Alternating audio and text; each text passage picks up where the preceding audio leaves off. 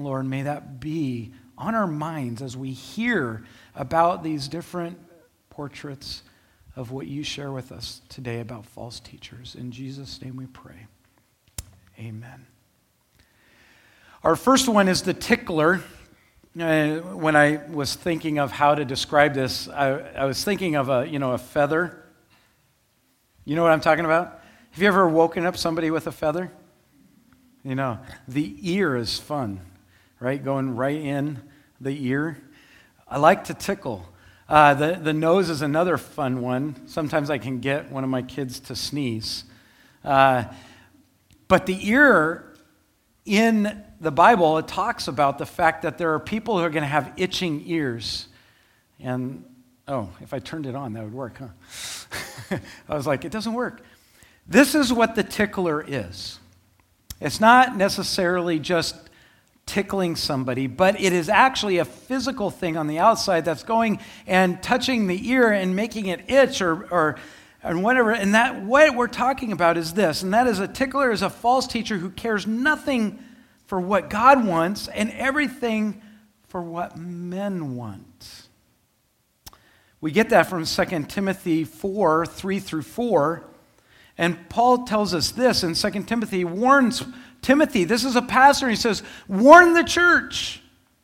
And he says this, and he warns Timothy that this is what's going to happen with many people within the church.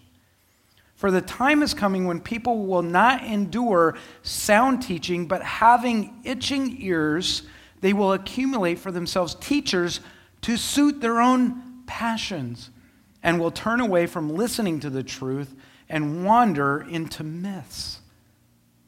They will have their itching ears. It literally means they want somebody to tickle their ears, to tickle their fancy, to entertain them, to meet their passions. In fact, it's amazing as we look at this, because there's going to come a time when people will leave sound doctrine. That word sound there is amazing. Do you know the word literally in the Greek is talking about mental and physical health?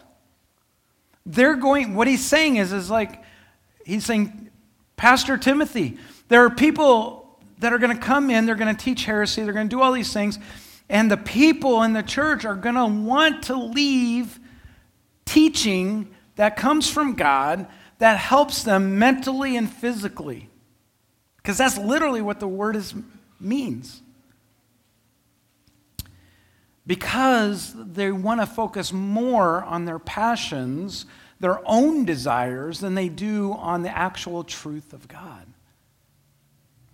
The tickler is a person, it's a false teacher who looks and he says, there are people that have all these passions, and I am going to try to please all of their passions. And I'm going to try to drag them in by pleasing them.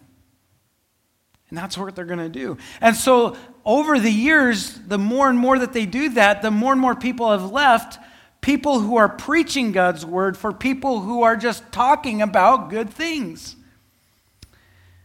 I was on vacation once, and so I decided I'd listen to one of the local churches in our area, not here, but in California.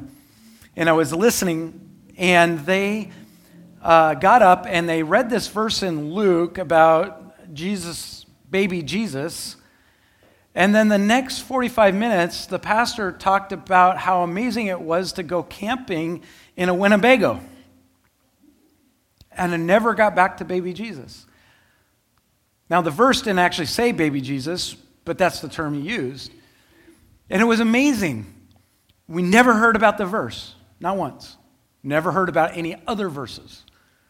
But he talked about all these amazing things, and this life that I just lived this last week could be yours. Just give to the church and come to Jesus. That was his slogan. And they have about 3,000 people going to that church. A tickler. This is the kind of false teacher. I, for the sake of time, didn't put any steps in there. He is a man pleaser rather than a God pleaser. Galatians 1:10. Paul is teaching the Galatians. God has said, write this, and he did. And what is going on in Galatians, that Judaizers, people have come in and said, you need to follow us, and we have the real truth. It's great that you love Jesus, that you believe in Jesus. That's awesome, but now you also have to be circumcised. If you be circumcised, then you'll have the full truth. And if you just follow us, we'll make sure you have everything. That's kind of, I'm over-exaggerating a little bit, but that's basically in a nutshell what they said to them. And they were trying to please people. In Galatians 1:10 says, and Paul said, for am I now seeking the approval of men or of God? For if I'm trying to please men, or am I trying to please men? If I were trying to please men, I would not be a servant of Christ. People who serve Christ end up being persecuted by men. But all these men were coming in and they were trying not to be persecuted. So they said, oh, that's okay. That's great that you love Jesus, but let's add a little bit to it. Because if we add a little bit to it and we add a little bit of the Judaizers' faith to it, their religion, then the Jews, then if we add a little bit, then they won't persecute us. They're ticklers. They are men pleasers rather than God pleasers. By the way, go back. The second one there, the ticklers crave popularity and praise from the world. To maintain their followers' respect, he preaches only the parts of the Bible that are acceptable. You'll hear this often. Well, we just don't talk about that. If it talks about sin, cross, death, or hell, you won't hear it from a tickler. Somebody that's trying to please men. Therefore, he speaks as much as he can about happiness, little about sin, as much as he can about heaven, nothing on hell, and he'll give you whatever you want to hear. In fact, they'll tell you, they'll put cards out, tell us what you want to hear about, and we'll talk about it. That's traditional in most of the ticklers' churches. In fact, James chapter 4, in verse 4, he says, you adulterous people, don't you know that friendship with the world is enmity with God? Therefore, whoever wishes to be a friend of the world makes himself an enemy of God.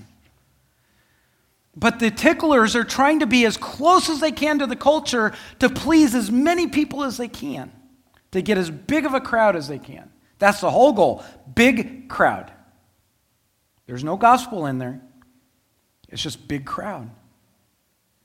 2 Timothy 2:15 says, do your best to present yourself to God as one approved. See, we're supposed to be approved not by the world, but by God. And it says, one as approved, a worker who has no need to be ashamed, rightly handling the culture or the Word of God. What's so dangerous about the tickler is the third one here. He preaches a partial gospel, which is no gospel at all. That's what happened in Galatians. Listen to Galatians again, chapter 1, verses 6 through 10. I already read verse 10, but listen to verse 6 through 10. It says, I'm astonished that you are so quickly departing him who called you in the grace of Christ. You were saved by grace. And why have you deserted that and are turning to a different gospel? Now look what he says about a different gospel. Not that there is another one, but there are some who have troubled you and want to distort the gospel of Christ. Basically what he's saying is this is not the gospel at all. You can't have another gospel. There's only one gospel, right? Jesus said, I am the way, the truth, and the life. No one comes to the Father except through me. But even if I, verse 8, or an angel from heaven should preach to you a gospel contrary to the one that we preach to you, let them be accursed.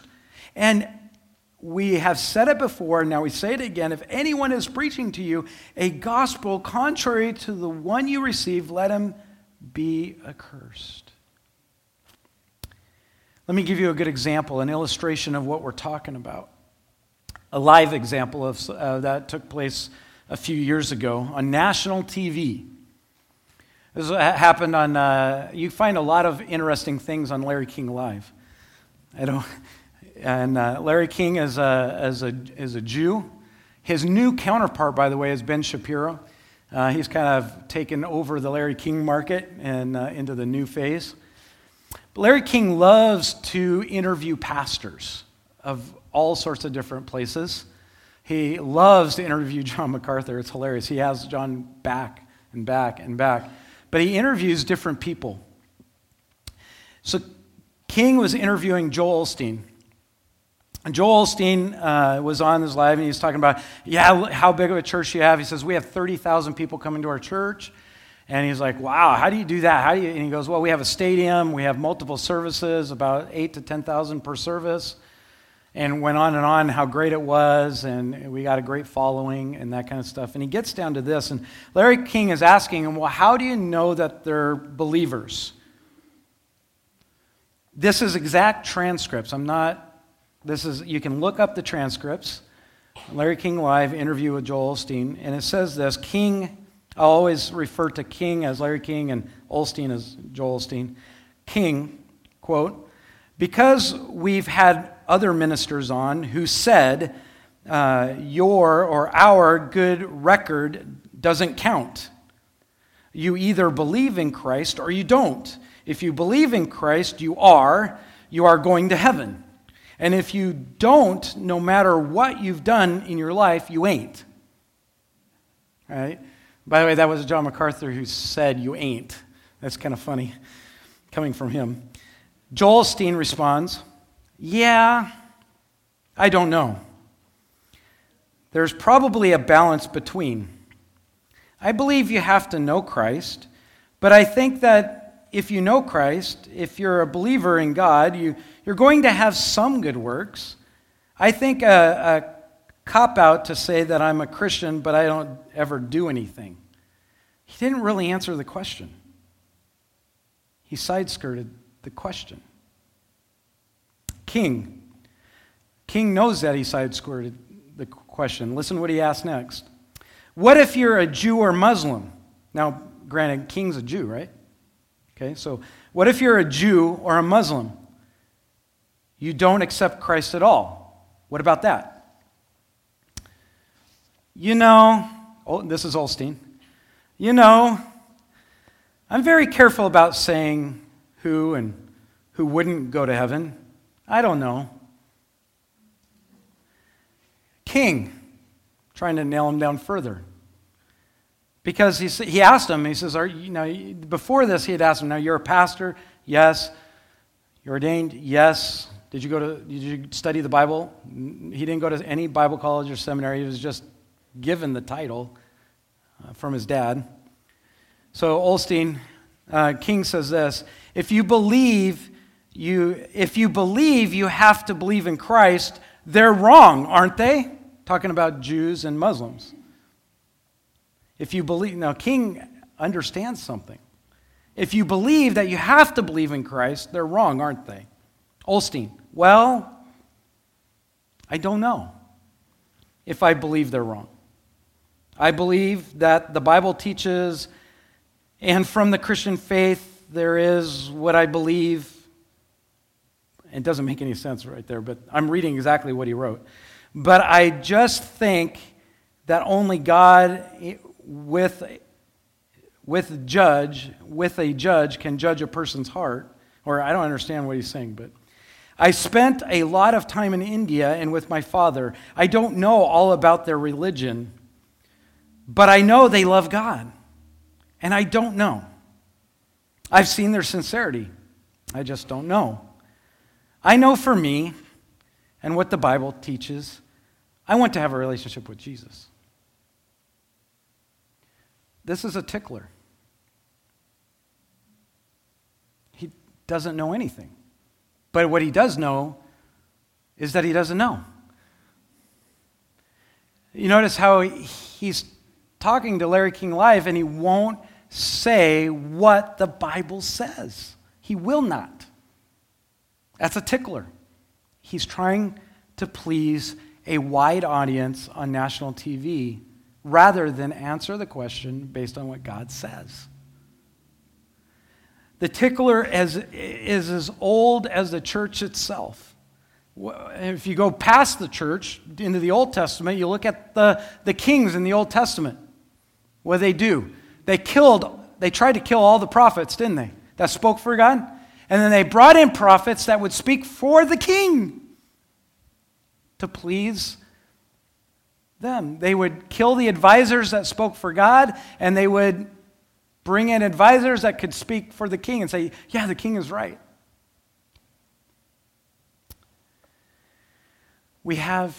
There are ticklers everywhere that are more concerned about what man thinks rather than what God thinks. Joel Osteen is just he's old now, but he's new in comparison to Robert Schuller and even the king in the Old Testament who put, by the way, Jeremiah in the cistern. You know, one of my favorite heroes of the faith is Abimelech. You go to the book of Jeremiah and you'll see that Jeremiah is thrown into a cistern. He's sunk into the mud up to his armpits, and he's dying down there. And Abimelech he's not even a Jew. He's from out of town. He said, look what you're doing to God's anointed. Go get some rags, put it under his armpits, and pull him out. He says, stop listening to all these other advisors of yours and listen to the anointed of God who speaks for God, not for you. I love that. And that's the only time you'll hear Abimelech in the whole Bible. And all he does is he points everything back to God and away from the king. A great illustration. The speculator. The speculator is one obsessed with novelty, originality, and speculations. They have to come up with something new.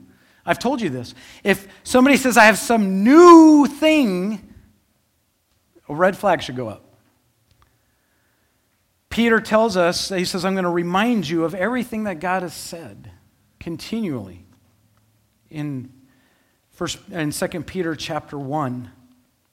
The author of Hebrews warned the church of these strange teachings when he said in chapter 13, verse 9, he said, do not be led away by diverse and strange teachings, for it is good for the heart to be strengthened by grace, not by foods which have not benefited those who devote to them.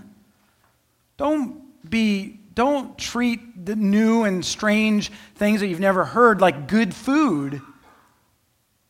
Focus on God's grace. Focus on the gospel. I know you focus on that whole Joel Osteen interview. I mean, you cannot get the gospel from that.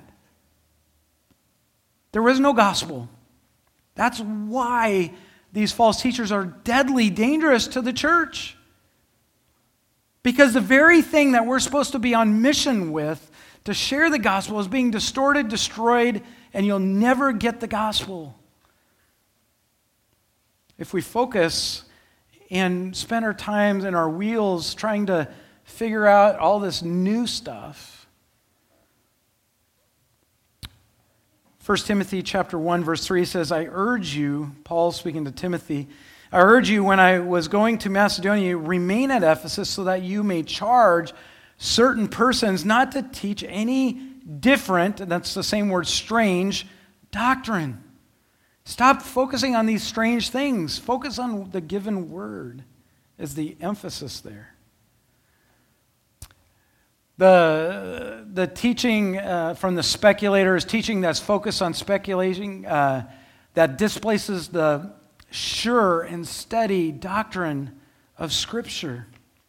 It's amazing. These new speculations, whether it's the Shack or whether it's from Sarah Young or whether it's from Joel Osteen or Rob Bell or Bill Johnson or from Hillsongs or from any of these guys or the NAR, the New Apostolic Reformation, all these new and speculations that they bring up that have nothing to do with Scripture have taken many away from God, His Word, and the gospel.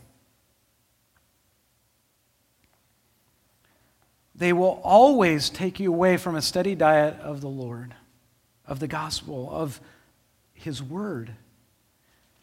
The speculator grows weary of old truth, and he pursues new and original thought. The speculator obsesses about extra biblical end times. It's amazing how they throw away and they say, well, this is really what's going to happen. And they don't focus on what Revelation says or what Daniel says or what Matthew says or what God says. They focus on, here's what all these things that are going to take place. And they don't. Paul put a label on the speculator as someone who contradicts, he's contradictory, and he's full of irreverent babble. 1 Timothy chapter 6, verse 20 and 21, he says, "O Timothy, guard the deposit that's been entrusted to you." That means guard God's grace, the gospel that has been deposited to you. Avoid the irreverent babble and contradiction of what is falsely called knowledge. These speculators, a lot of times, by the way, it's running rampant in the SBC, the Southern Baptist Convention seminaries right now. There are professors that have wormed their way in that say, well, we have new and improved things to teach on. I'm not just talking about the Southern Baptist churches. I'm talking about in their seminaries. There are a lot of good churches. In fact, there are thousands of Southern Baptist churches that are leaving that denomination for that very reason, because there are people that are trying to distort God's word, that are saying this is the new knowledge that's more important than the old knowledge.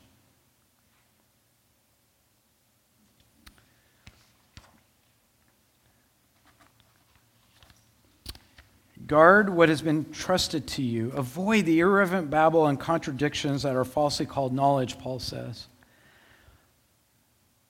The conclusion of all this, guys, is we do not love God more, we do not share the gospel more, and we do not know God's word more when these types of false teachers are prevalent in our life. The warnings are very serious because we want to be about God's business.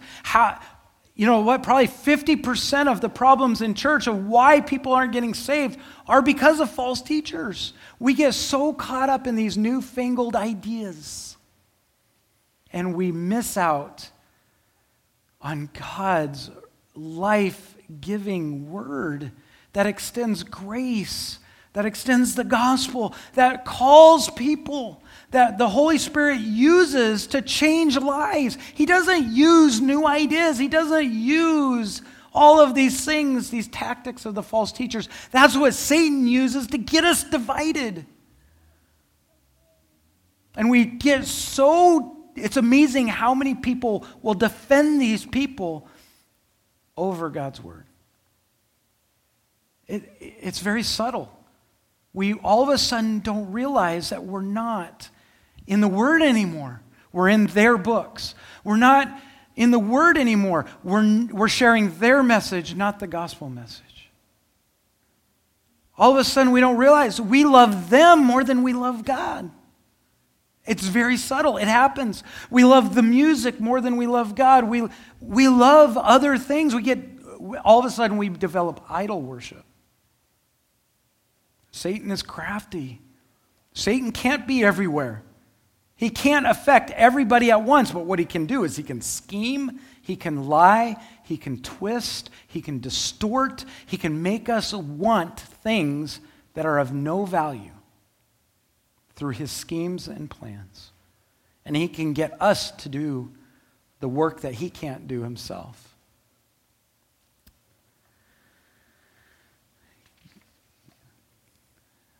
Jesus said this, "Beware of the false prophets who come to you in sheep's clothing, but inwardly are ravenous wolves, you will recognize them by their fruit. Are grapes gathered from thorn bushes or figs from thistles?" I asked a pastor one time, I was talking with him, he's like, "Oh yeah, man, we got almost 10,000 people at our church." I said, well, how many of them are saved? Do you know, how many of them do you know that are going to go to heaven, that they have a personal relationship with Christ, that are like growing in the Word? And he goes, we're not sure. I'm like, and he was bragging about, he had 12 pastors at this conference where I was. I was shocked he was at the conference because it wasn't the kind of church that would probably want to go to this conference. But a friend of his from a church that I knew had told him he should take his whole church there, his whole team. So he did. Boy, he got a shock because he heard a lot of word of God and less entertainment and fads and growth and how to get more money, all those kind of things. None of that was there. And he says, we just don't know. I said, we probably have about 500 for sure that we know that are saved. Because those are the ones that are serving. Everybody else, we have no clue if they even know the Lord. That was honest truth from his mouth. I say that because that's missing the whole point of church. The whole point of church is to love the Lord your God with all your heart, soul, mind, and strength. The whole point of church is to love his written word so that way we can go out and love our neighbors and give the gospel. Why is the gospel not in churches today? We've bought hook, line, and sinker into a lot of these schemes of the false prophets. Be warned. We want to grow as a church. Share the gospel. Love the Lord. Love the word. It's very simple. The more we share the gospel, the more people come to the Lord. But the more you share it. By the way, God says cast it, throw it, share it. He does the catching and the cleaning. You don't have to fix people. Praise the Lord. But that's all that church is trying to do today, fix people. God fixes people. Let you on a secret. God catches them and he cleans them. You are off the hook. But you have to love God and you have to cast the gospel out. How can we expect the church to grow if we're not casting? God said that's our job. He doesn't need it, but he wants us to do it. By the way, the more you talk about God to somebody, it tells them what's more important to you. Right? Most of us can tell what's more important by what we talk about all the time. Right? This week for me it was sleep. Everybody would ask me every day, how are you doing? Tired. Didn't talk about God a lot. Except for when I came down off the ladder safely. We thank the Lord for that. Would you pray with me? Lord, I pray that you'd forgive us. If we were all honest, in some way, one of these charlatans, one of these false teachers have affected us in some way. We've believed a portion of their lie or all of their lie. And the issue here is, Lord, please forgive us so we would listen to you. Forgive us for not just staying focused on you. I pray if someone realizes that they've allowed these type of people to influence their thought about you, that they wouldn't be discouraged, but they'd be encouraged and just seek you. Seek your word. Get involved with you in prayer. Talk to you. And worship you. Lord, I just thank you for all of these things that we've spent so detailed to make sure that we understood what's at stake. The very life-giving gospel is at stake. Our love for you is at stake. It's hard for us to fathom that we are discouraged sometimes from reading our Bible because we just are caught up in the wrong things. But give us a new love for you. I pray that we would realize that the gospel, the good news, is so much more important than anything. Your work on the cross. The fact that there's no way. You've told us there's none righteous, no, not one. There's none who seek after God. In our heart, left alone. Our desire is not you. But Lord, you came to earth to live a perfect life, to do what we could not do, to die a perfect life, to be the perfect sacrifice, to pay for our sin. That's great news, that we have an answer in our life to restore the relationship with you, to have peace, to have joy once again, not because of the world or the circumstances of our life, but because of your salvation. The good news of your work on the cross, your life eternal when you rose again and conquered death. Lord, I pray right now that we all here are saved, that we all have called upon the name of Jesus and are saved. Lord, I pray we will repent from our sins and trust you with our life. If someone here hasn't done that, I pray that they would do that today. As we sing, that they would just quietly in their heart just lift your name and say, Lord, I need you because it's your sacrifice that pays for my sin. I can't do it. Forgive me. Lord, I pray that they would just simply do that. Call out to you and be saved. Thank you for the direction of your word to us this morning. In Jesus' name, amen.